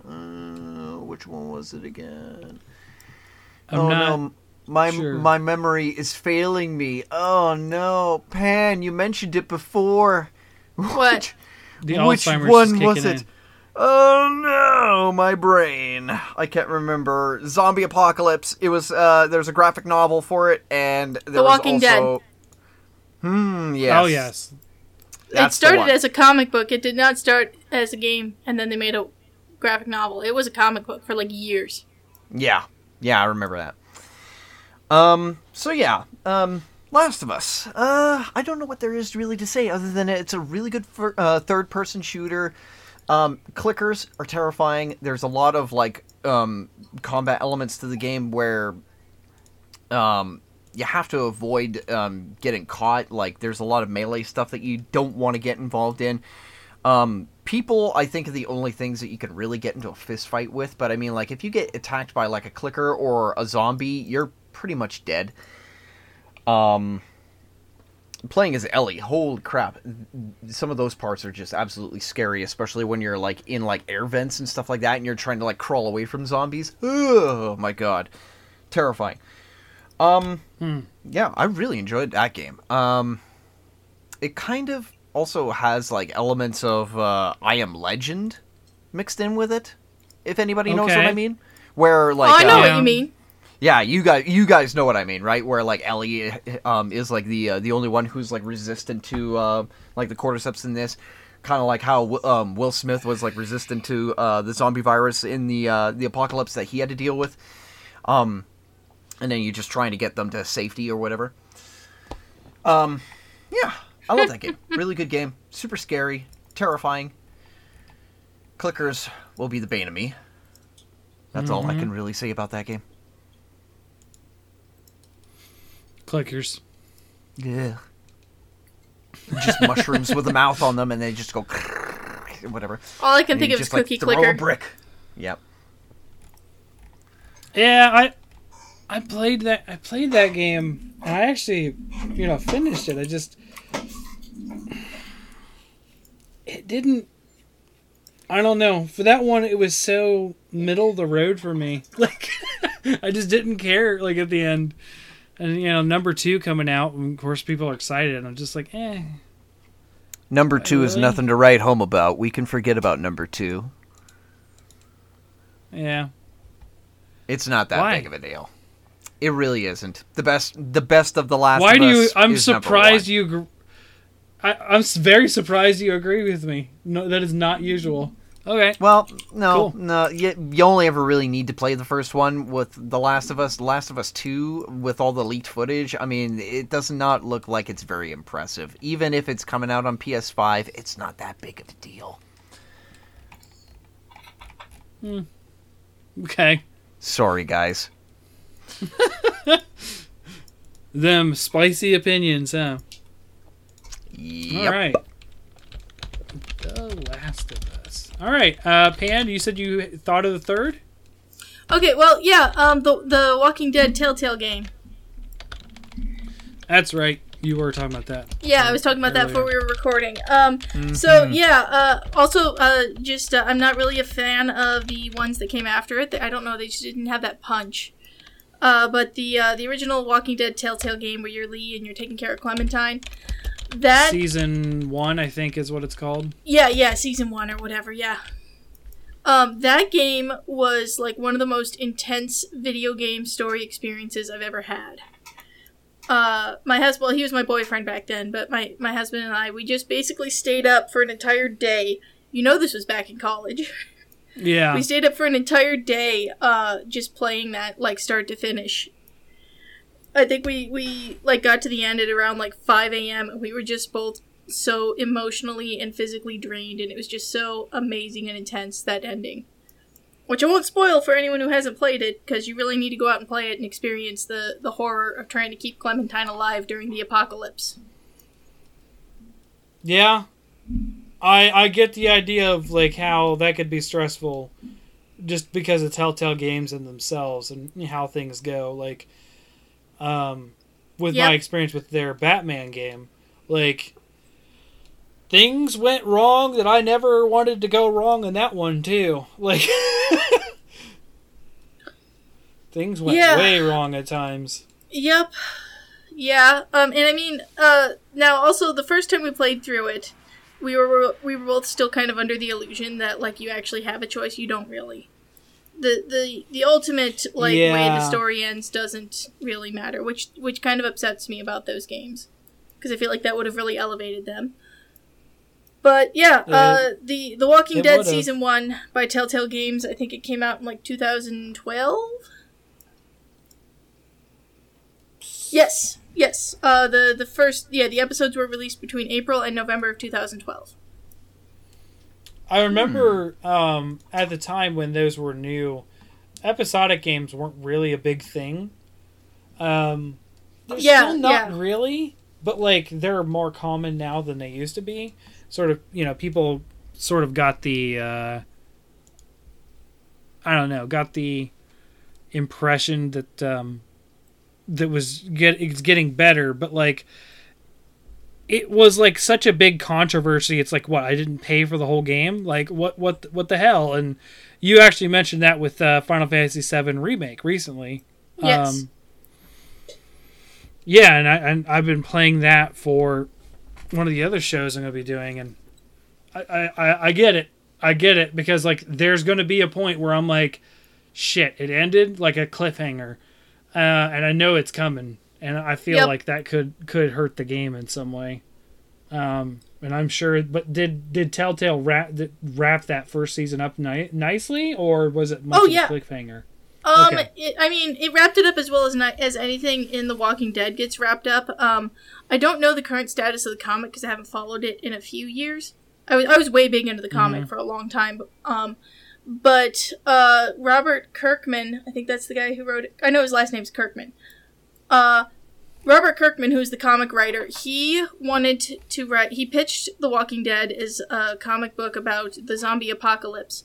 But at the end of every zombie apocalypse story, like, they make it to, like, the place where the military has quarantined away the zombies, or they find like a permanent shelter or whatever.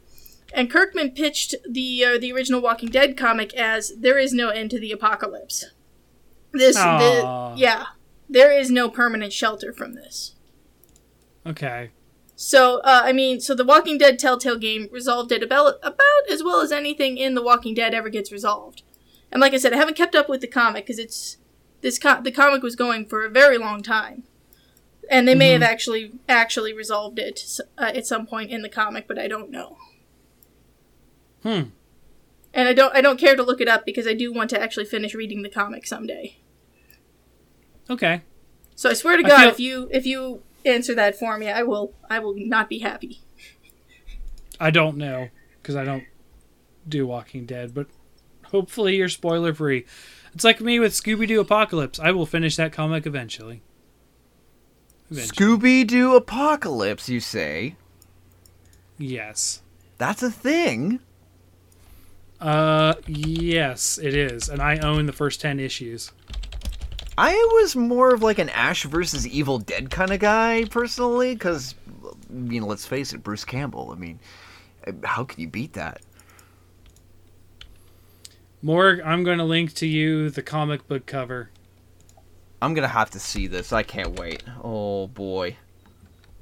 I freaked out about it a year ago. Pan, you probably remember. I was like, this is a thing, guys! And I posted about it quite a bit in our D&D thing.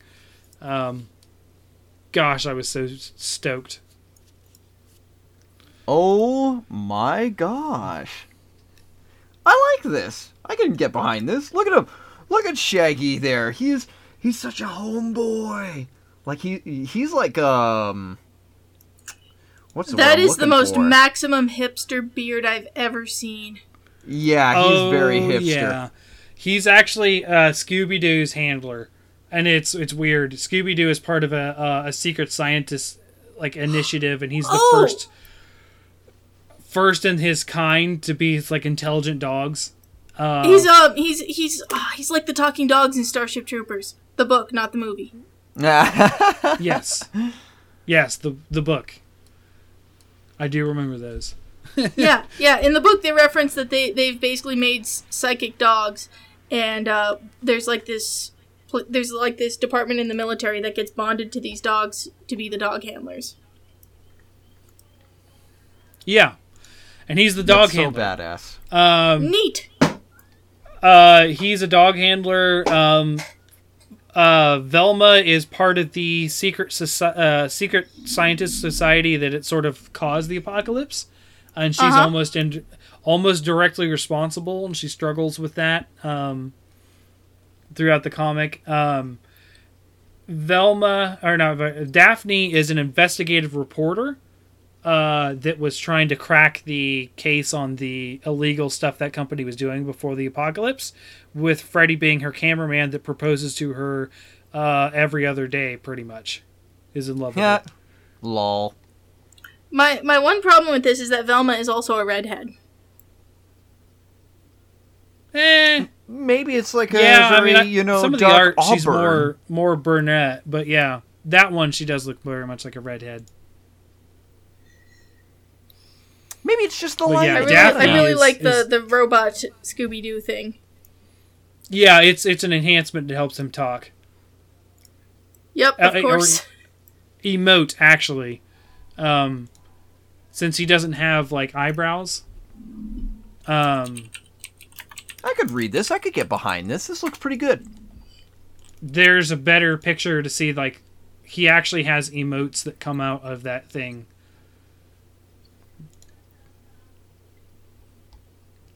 Lol. I like this a lot. Yeah, it's pretty good, but it's a far more serious than I expected it to be too. But yeah, anyways, spoopy, which I wouldn't consider Scooby-Doo Apocalypse spoopy, but do we have any other games to talk about? I've got a couple of shout-outs.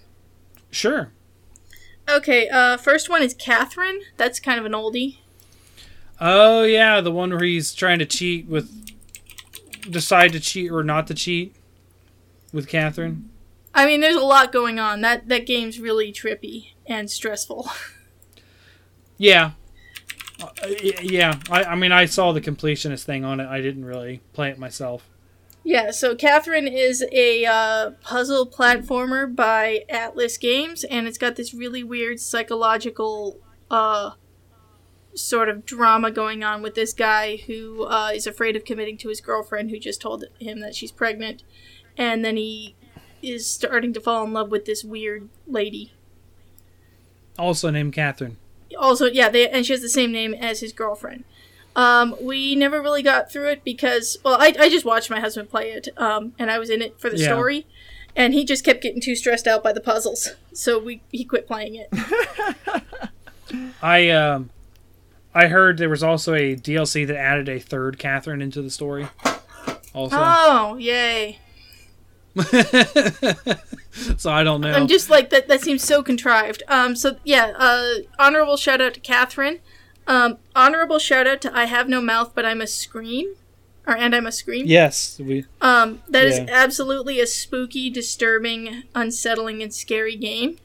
It's just I've already talked about it. Mm-hmm. Yeah. It was a good one. Yeah. I won't play it, but I was very intrigued. Yeah, and that's totally fair. It's a very disturbing game. And then the other one, see, I didn't want to talk about this one because it's not all that scary and stressful. But we got, for fuck's sake, we have Plants vs Zombies. Yep. I don't know. More just like opened the floodgates, kicked down the doors. Yeah, Graveyard Keeper. Okay. Graveyard Keeper. It is technically, it's like a farming crafting game, very much in the vein of Stardew Valley. Except that at the very beginning, the very opening cutscene, the protagonist dies, and he wakes up in this like medieval countryside village, where he has apparently been I'm trying to remember the word, like conscripted to be the guy who handles the town corpses. Okay. And so he is basically trying to figure out what actually happened to him and try to figure out, like, whatever spell or magic he needs to cast to get back home. And there's of course, witch burnings and inquisitions going on, and there's all kinds of other spooky stuff going on in the town, because it's been many years since they've had someone to bury all the corpses. Oh. That sounds disturbing. It's disturbing, especially with the Stranger Sins DLC, which kind of expands a lot of the NPCs. Someone bought me Graveyard Keeper with all the DLC for Christmas, and I loved it. I played the crap out of it. So yeah, that game's a nice, fun, spooky game. It's also very Stardew Valley-like, if you like the mechanics in Stardew Valley. Ah. And you can find it on basically any system. Excellent. Okay. Graveyard Keeper. All right. But that one's just a shout out, right? So. Yeah, that was just a quick shout out. So that leaves us with 11. There's actually one that I was going to talk about tonight, because it is dealing directly with horror and stress and that kind of stuff. But I'm not going to talk about it because it's going to come up in my next topic for next time. And that is, I want to do the roguelikes that we've been talking about for a while. Yay! Because I am much more into this genre than I ever thought I was. Cool! And the reason being, and spoilers for next week, but it works as a shout out for this week. Darkest Dungeon. Darkest Dungeon is eldritch horror, lots of other horror, stress, insanity. Like, it's the whole 9 yards, and you lose people doing it. My best friend has been pushing me to get that game for months, and I just keep not. So I'm intrigued. You should ask Jesse if he could find. I don't know if Jesse was even involved, but his job, The Escapist, just did a documentary on it. Amazing documentary on that game. Now, I was aware of that game beforehand, but just like a behind the scenes of how it was made was really cool. It's a really good game. I own it on GOG, Steam, Switch, and PS4. I own it 4 different ways. Is there a platform you would recommend most for it? The one I would recommend the most is a tie between, PC and Switch. I wouldn't recommend it on PS4. The Switch, because of the portable stuff, so you can play it a little bit more free as you go. But if you really want to sit down and immerse yourself in it, go for the PC. All right. It's on both my Switch and computer wish list right now. Okay. I'm keeping my wish list updated in case my friends decide to buy me something for my birthday next week. Not you. Alrighty. Not you, my rich friends. Ah, yes, the rich friends. You hear that, rich friends? Yeah, you hear that, Brent? I don't think Doug listens to us.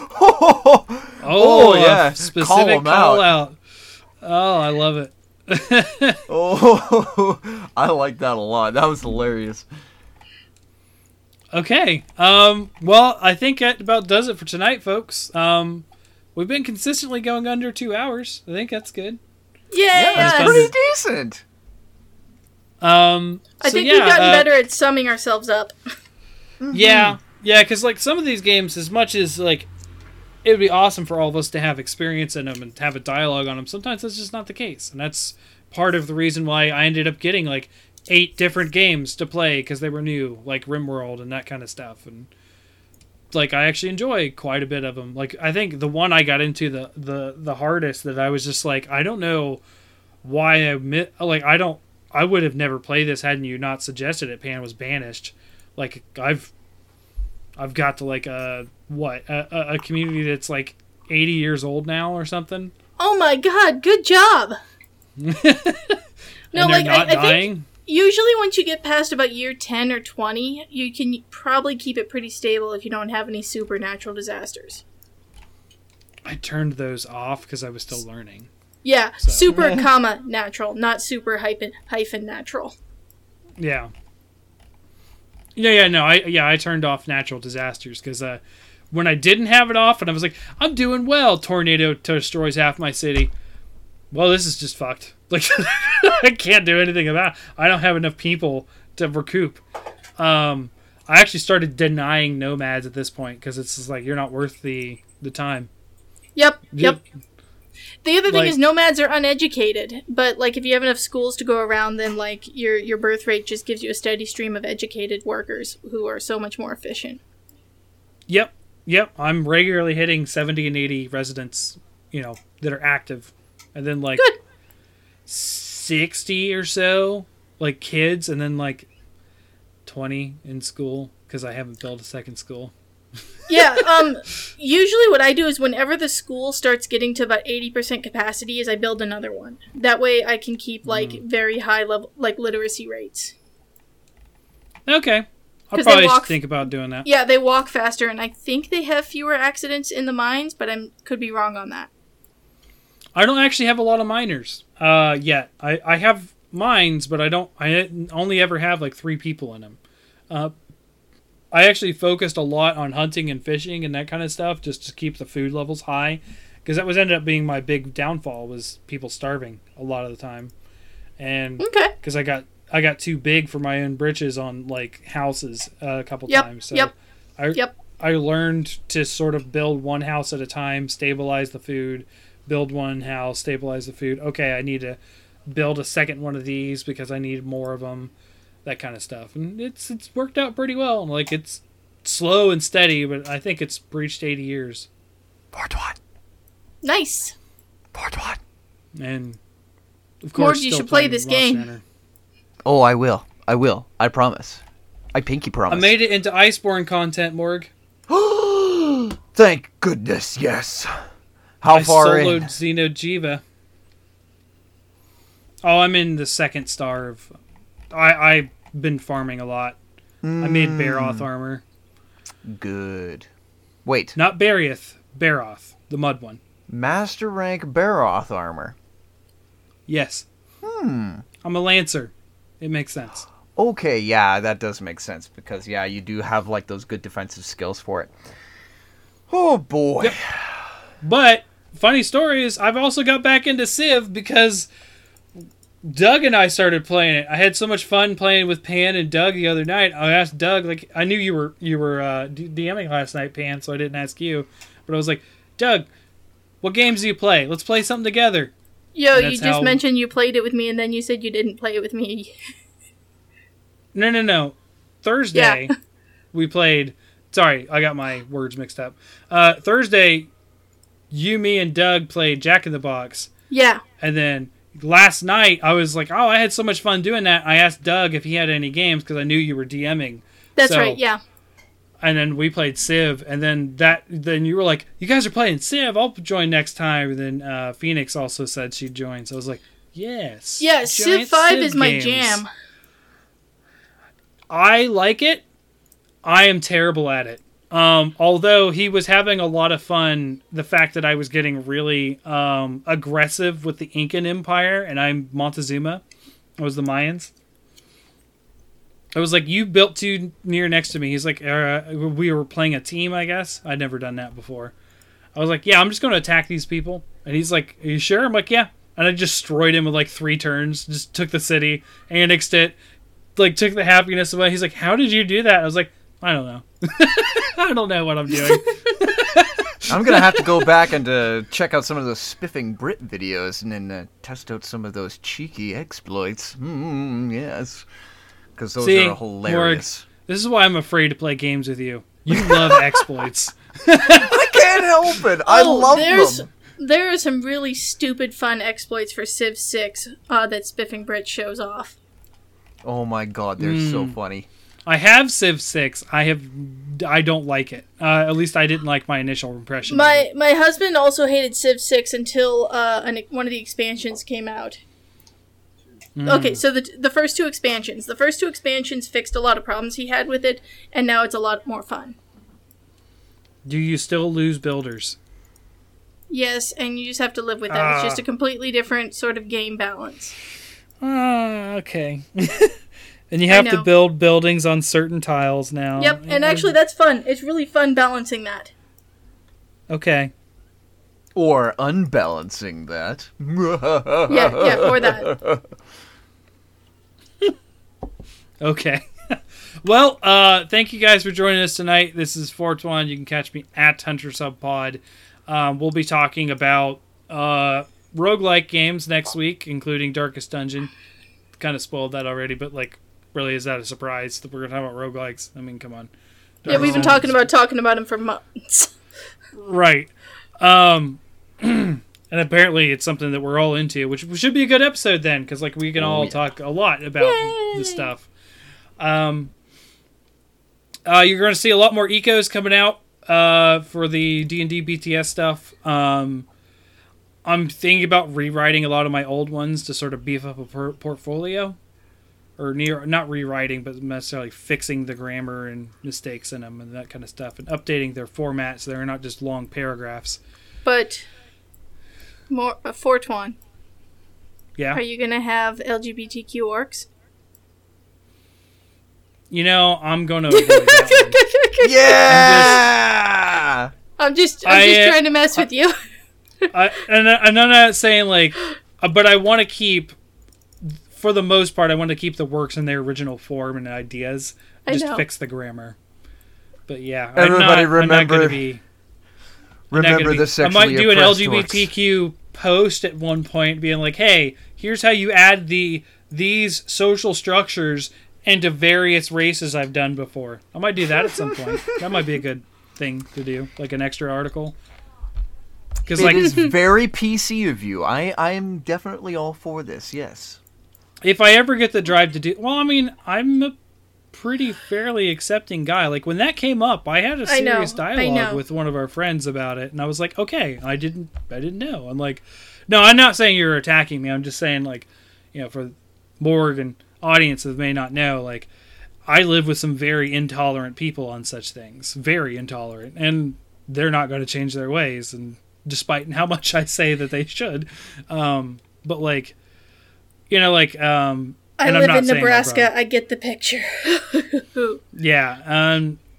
And I don't think that's cool. I think we should all be able to be friends and have discussions and do things regardless of what you're into, unless it's murdering people. I might have a problem with that. But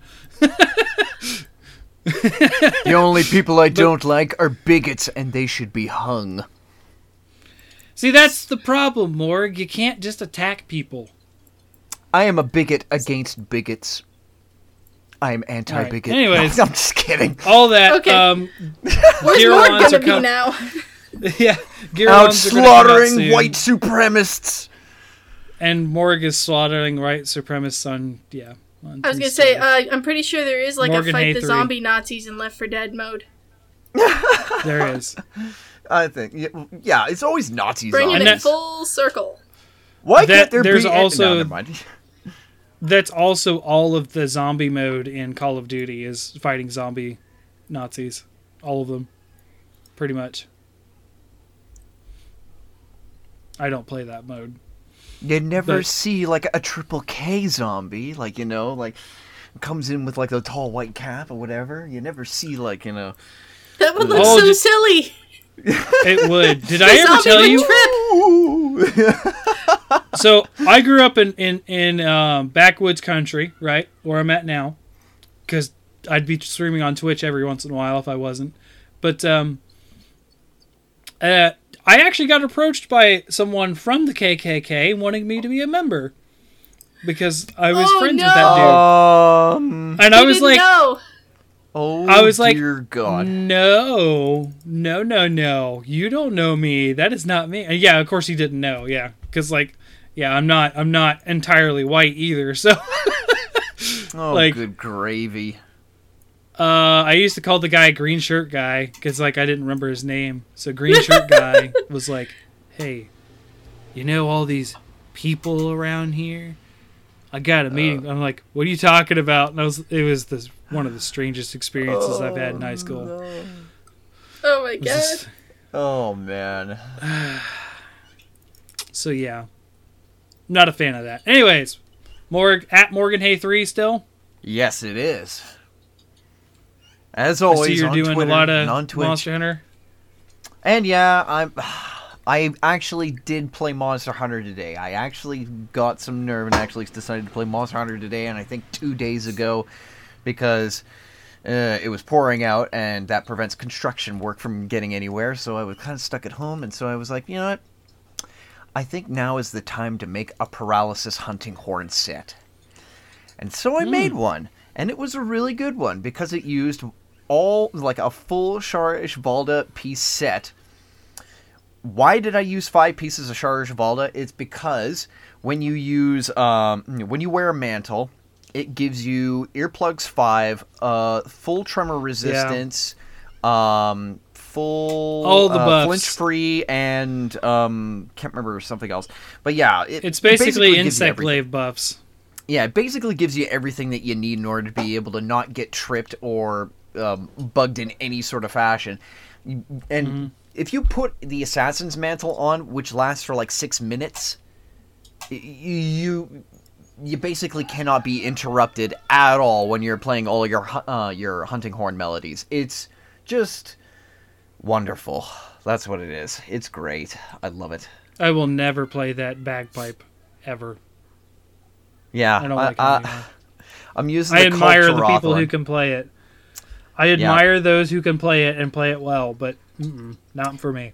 Yeah, no, I'm not even using a meta weapon. I'm using the Kiar Paralysis one. It only has blue sharpness, and its melodies are not even that good. I think I have, like, abnormal status boost and stamina recovery boost that gives you, like, 200 stamina and reduced stamina use, which is great if you are a bow user, or if you're using dual blades or hammer. So, I mean, like, my set's, like, very support heavy, if anything. I mean, it does do good damage, but it's not really there to do the damage. It's there to just support players.